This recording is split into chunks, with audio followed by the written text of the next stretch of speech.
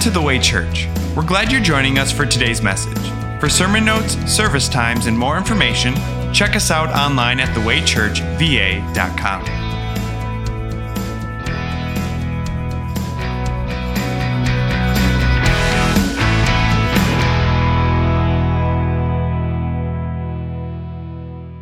Good morning.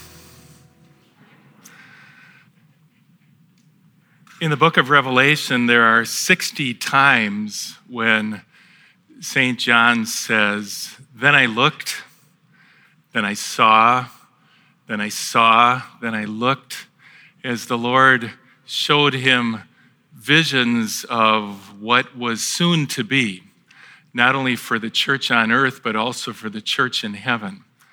Today we're reading from the final vision, Revelation chapter 21, verses 21 to 27.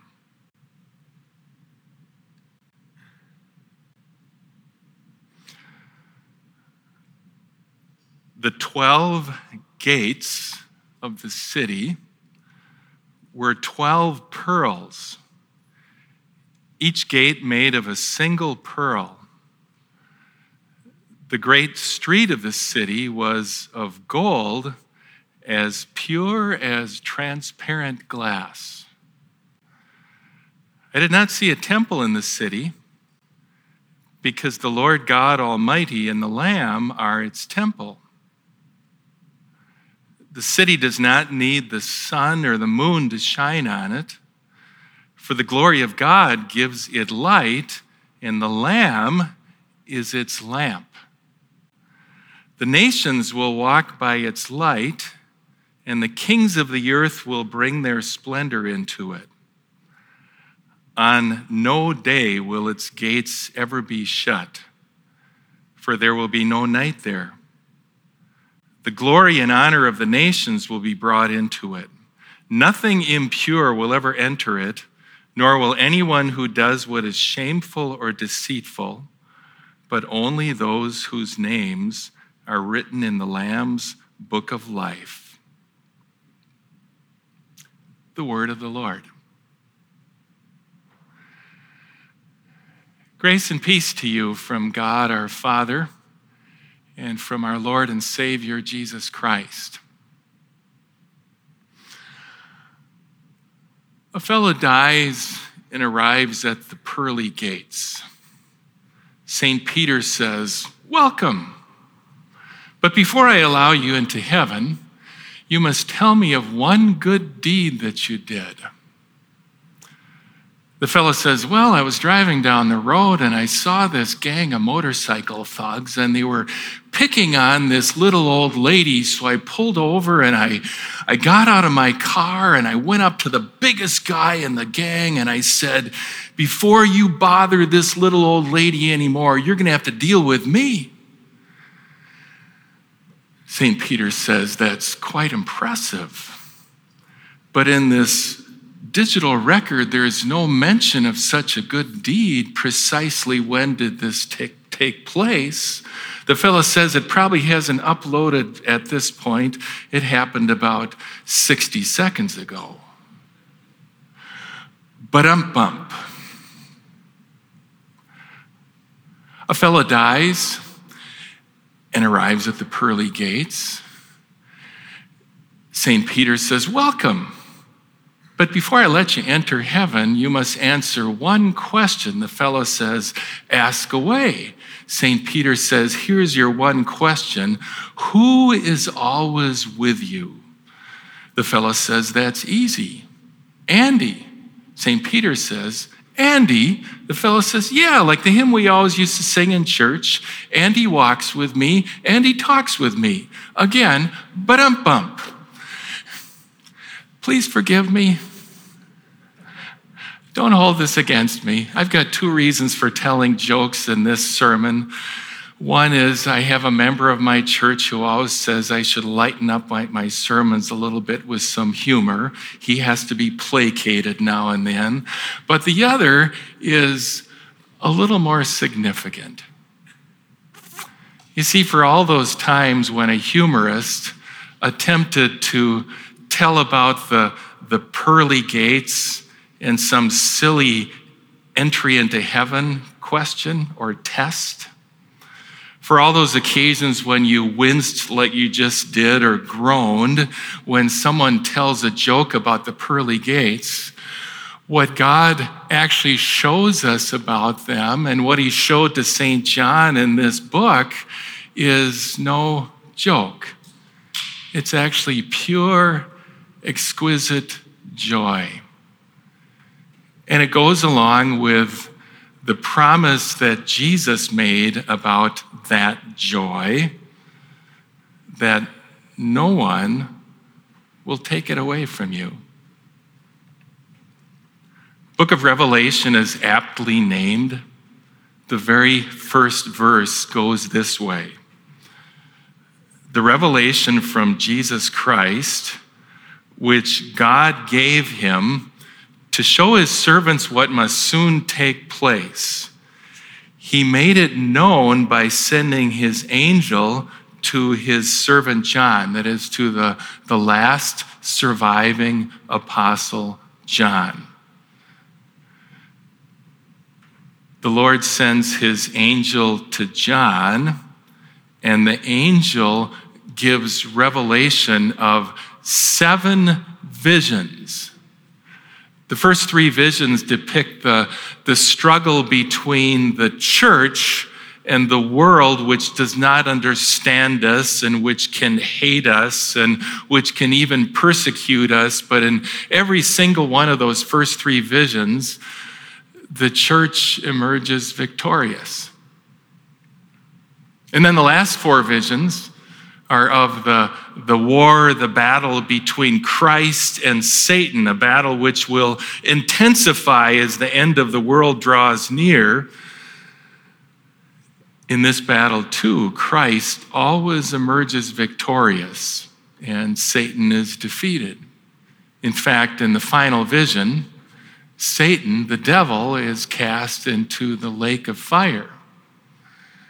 So as you get down to the end of your Bible, and you're down to those last couple thin pages, you're reading this from Revelation chapters 21 and 22, where this is revealed.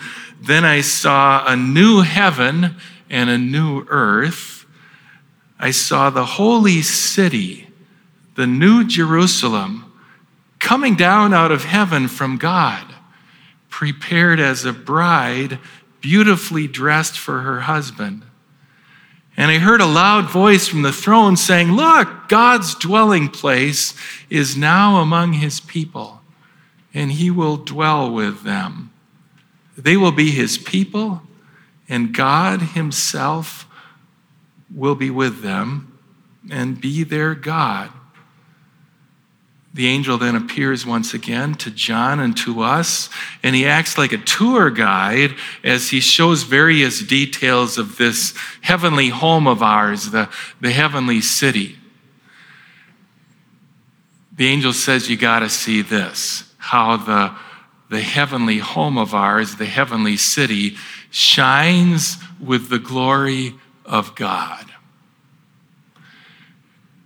The angel measures the city, and it's perfect in every dimension. Everything lines up. Everything is exactly the way God planned it from eternity. The city has 12 gates. Each gate, John is told, represents the 12 tribes of Israel. The very first people to whom and through whom God revealed his saving word, they come and go freely into this holy city. And the city's walls have 12 foundations, each representing the 12 apostles, those through whom and to whom God revealed his saving word. And the 12 foundations are decorated with every sort of precious stone. And then the tour guide says, you got to come close and look at this. Check this out carefully. The 12 gates are 12 pearls.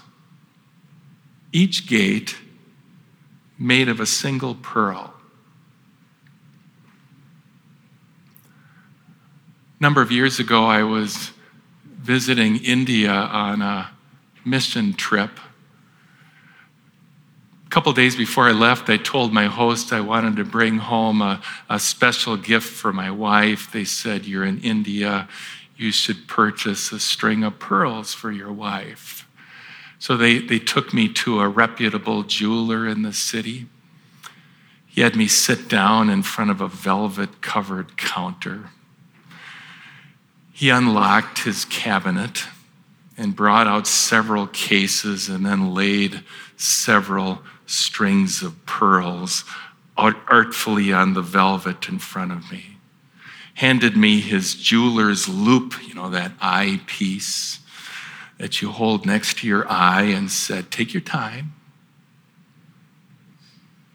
So I took my time, and I couldn't decide, because even with this magnifier, every string of pearls looked just as perfect as the next.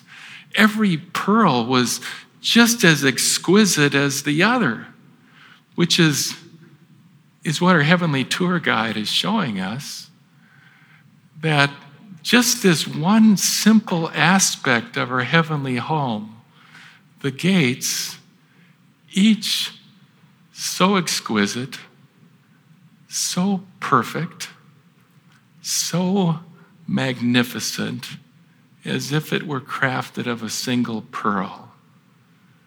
And the wide street of the city, paved with gold so pure it's like transparent glass. That's our heavenly home, which I imagine is a whole lot different than your experience this past week. As I imagine it, in many of our homes this past week, there were squabbles among the grown-ups and confusion among the young people and conflict even between the little ones.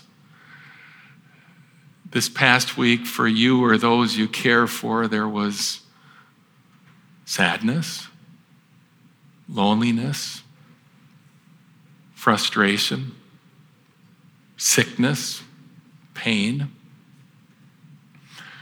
This past week, the deceiver deceived many of us into selfish thoughts, unkind words, merciless deeds. Recently, a sweet Christian lady was telling me about her past week when her dear brother-in-law was walking down some stairs and he stumbled and he hit his head on the railing and fractured his skull and died 3 days later. She had some wisdom to share with me. She said, "Pastor, for all the plans that we make, for all the things that we hope we'll be able to do, we don't have control of anything," she said. God controls everything, and in God, and for reasons we don't even know, God allows things like this to happen, which is often our earthly experience, our earthly circumstance, that God allows things like that to happen, even to those who are living Christian lives and who want to speak to others about Christ. So the Lord God gives the Apostle Paul the gift of healing. And there's this man who has never walked for a single day in his life, and the apostle speaks to him, and suddenly the man jumps to his feet and he begins to walk, and then something terrible happens because the people who see this, they conclude that Paul and his missionary companion Barnabas, they must be gods, and they call them Zeus and Hermes, and they're bringing out bulls, and they're going to sacrifice bulls to them. And Paul tries to convince them otherwise, that only the one true living God can bring blessings like this, and yet even then, they're not able to convince them otherwise. And then people from nearby towns arrive, and they hate Christ, and they hate those who talk about Christ, and they're looking for the Apostle Paul, and they find him, and they beat him with stones, and they drag him out of the city, concluding that he's dead. Paul survives. He and Barnabas go on with their gospel ministry. But even as they revisit cities like this and other towns, they have one theme that they continue to repeat. They say we must go through many hardships to enter the kingdom of God, which is what Jesus told his own disciples. And what you and I realize as well, that right now, what John saw and what we see with eyes of faith in that vision, we're not there yet. So the evening before Jesus was not there yet, before he was going to go to the cross and then rise again on the third day, before they begin their ministry in his name, he tells them that the life of a Christian on this earth is often going to be like a woman giving birth to a baby. It'll be painful. It'll be exhausting. It will often hurt. But when her baby is born, Jesus said, she forgets her anguish because of her joy that a child has been born. Truly, I tell you, Jesus said, you disciples of mine will weep and mourn while the world rejoices. Now is your time of grief, he said.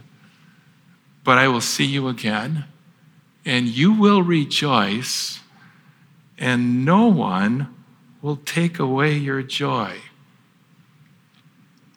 That's what the tour guide of Revelation chapter 1 is showing John.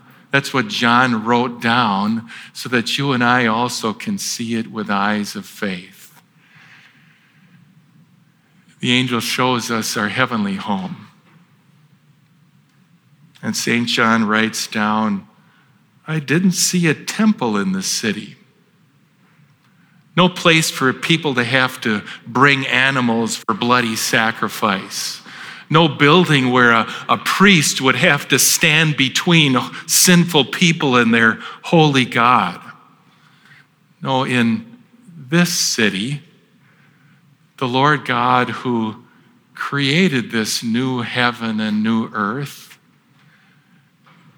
and the Lamb of God, who by his death takes away the sin of the world, the Heavenly Father and Jesus, his Son, are the city's temple. And no one will take away that joy. You got to see this, the tour guide says. The city does not need the sun or the moon to shine on it. Why not?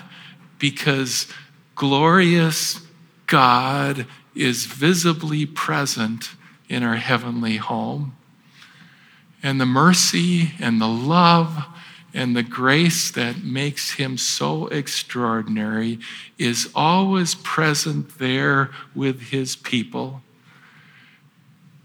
And the Lamb who died on the cross and then rose is also with his people. The Lord God is its light, and the Lamb is the city's lamp. And no one will take away that joy. You got to see this, the tour guide says. The nations of this world who fought with one another and fought with God, and the rulers of this earth who took advantage of their people and persecuted God's church and tried to silence Christ's witnesses, The nations will walk by the heavenly city's light, and the kings of the earth will bring their splendor into it. It's a vision of peace, prosperous peace. And it's not like the sort of peace that begins with a treaty or alliance and then evaporates with the next disagreement. It's the prosperous peace that endures forever, the heavenly peace. And no one will take away your joy. At the time of St. John, for centuries before him and centuries after him, large cities and towns would have a high wall surrounding them for security. And the city wall would have gates that would be pulled up and locked at night to prevent invaders and thieves and anyone that would do harm in that city. But you got to see this, our tour guide says. The heavenly city is so secure, on no day will its gates ever be shut, for there will be no night there, no evil lurking in the shadows, no threats trying to sneak in under cover of darkness. Why not? Because Jesus, the Lamb of God, will have banished all our enemies and all that threaten us once and for all. And no one will take away that joy. Earthly circumstance is so different from that. Every joy is soon enough followed by a sorrow. Every victory eventually gives way to a defeat. Every gladness is eventually ruined by some sadness. It's a pattern that repeats itself over and over and over again. Let me be blunt about that. You're being foolish if you're thinking someday, if I do everything right, if I behave myself perfectly, if I work hard enough, then someday on this earth, everything's going to fall into place for me. For this life, it won't. Jesus' words, we must go through many hardships to enter the kingdom of heaven. And what you may begin to wonder is, what about my life after this one? What about my heavenly life? Will that also take place there? The good followed by the bad, the gladness followed by the sadness, the joy swallowed by defeat? Not at all. So what John puts before us is a vision of what this will be like. And it's very much worth our while to look through and beyond whatever is disappointing you, whatever is causing you heartache or hardship or difficulty, to look through and beyond that to see what is to come. A heavenly home, like a city, with gates, each one made of an exquisite pearl, with a wide street paved with gold-like translucent glass, with no need for a temple there because the Lord Jesus is there and the Heavenly Father, and they provide the city's light. And it's not just me and mine and you and yours, but people from, as the book of Revelation says a number of times, people from every nation, tribe, people, and language, all those whom Christ has redeemed and brought into his forgiving grace, and they're there with us, living in perfect, prosperous peace. And then there's this. Nothing impure will ever enter this heavenly city, nor will anyone who does what is shameful or deceitful. Only those for whom the Lamb died and rose, and upon whom he poured out his forgiving grace. Only those who patiently endured this life's troubles and who enter the kingdom on the merits of Jesus.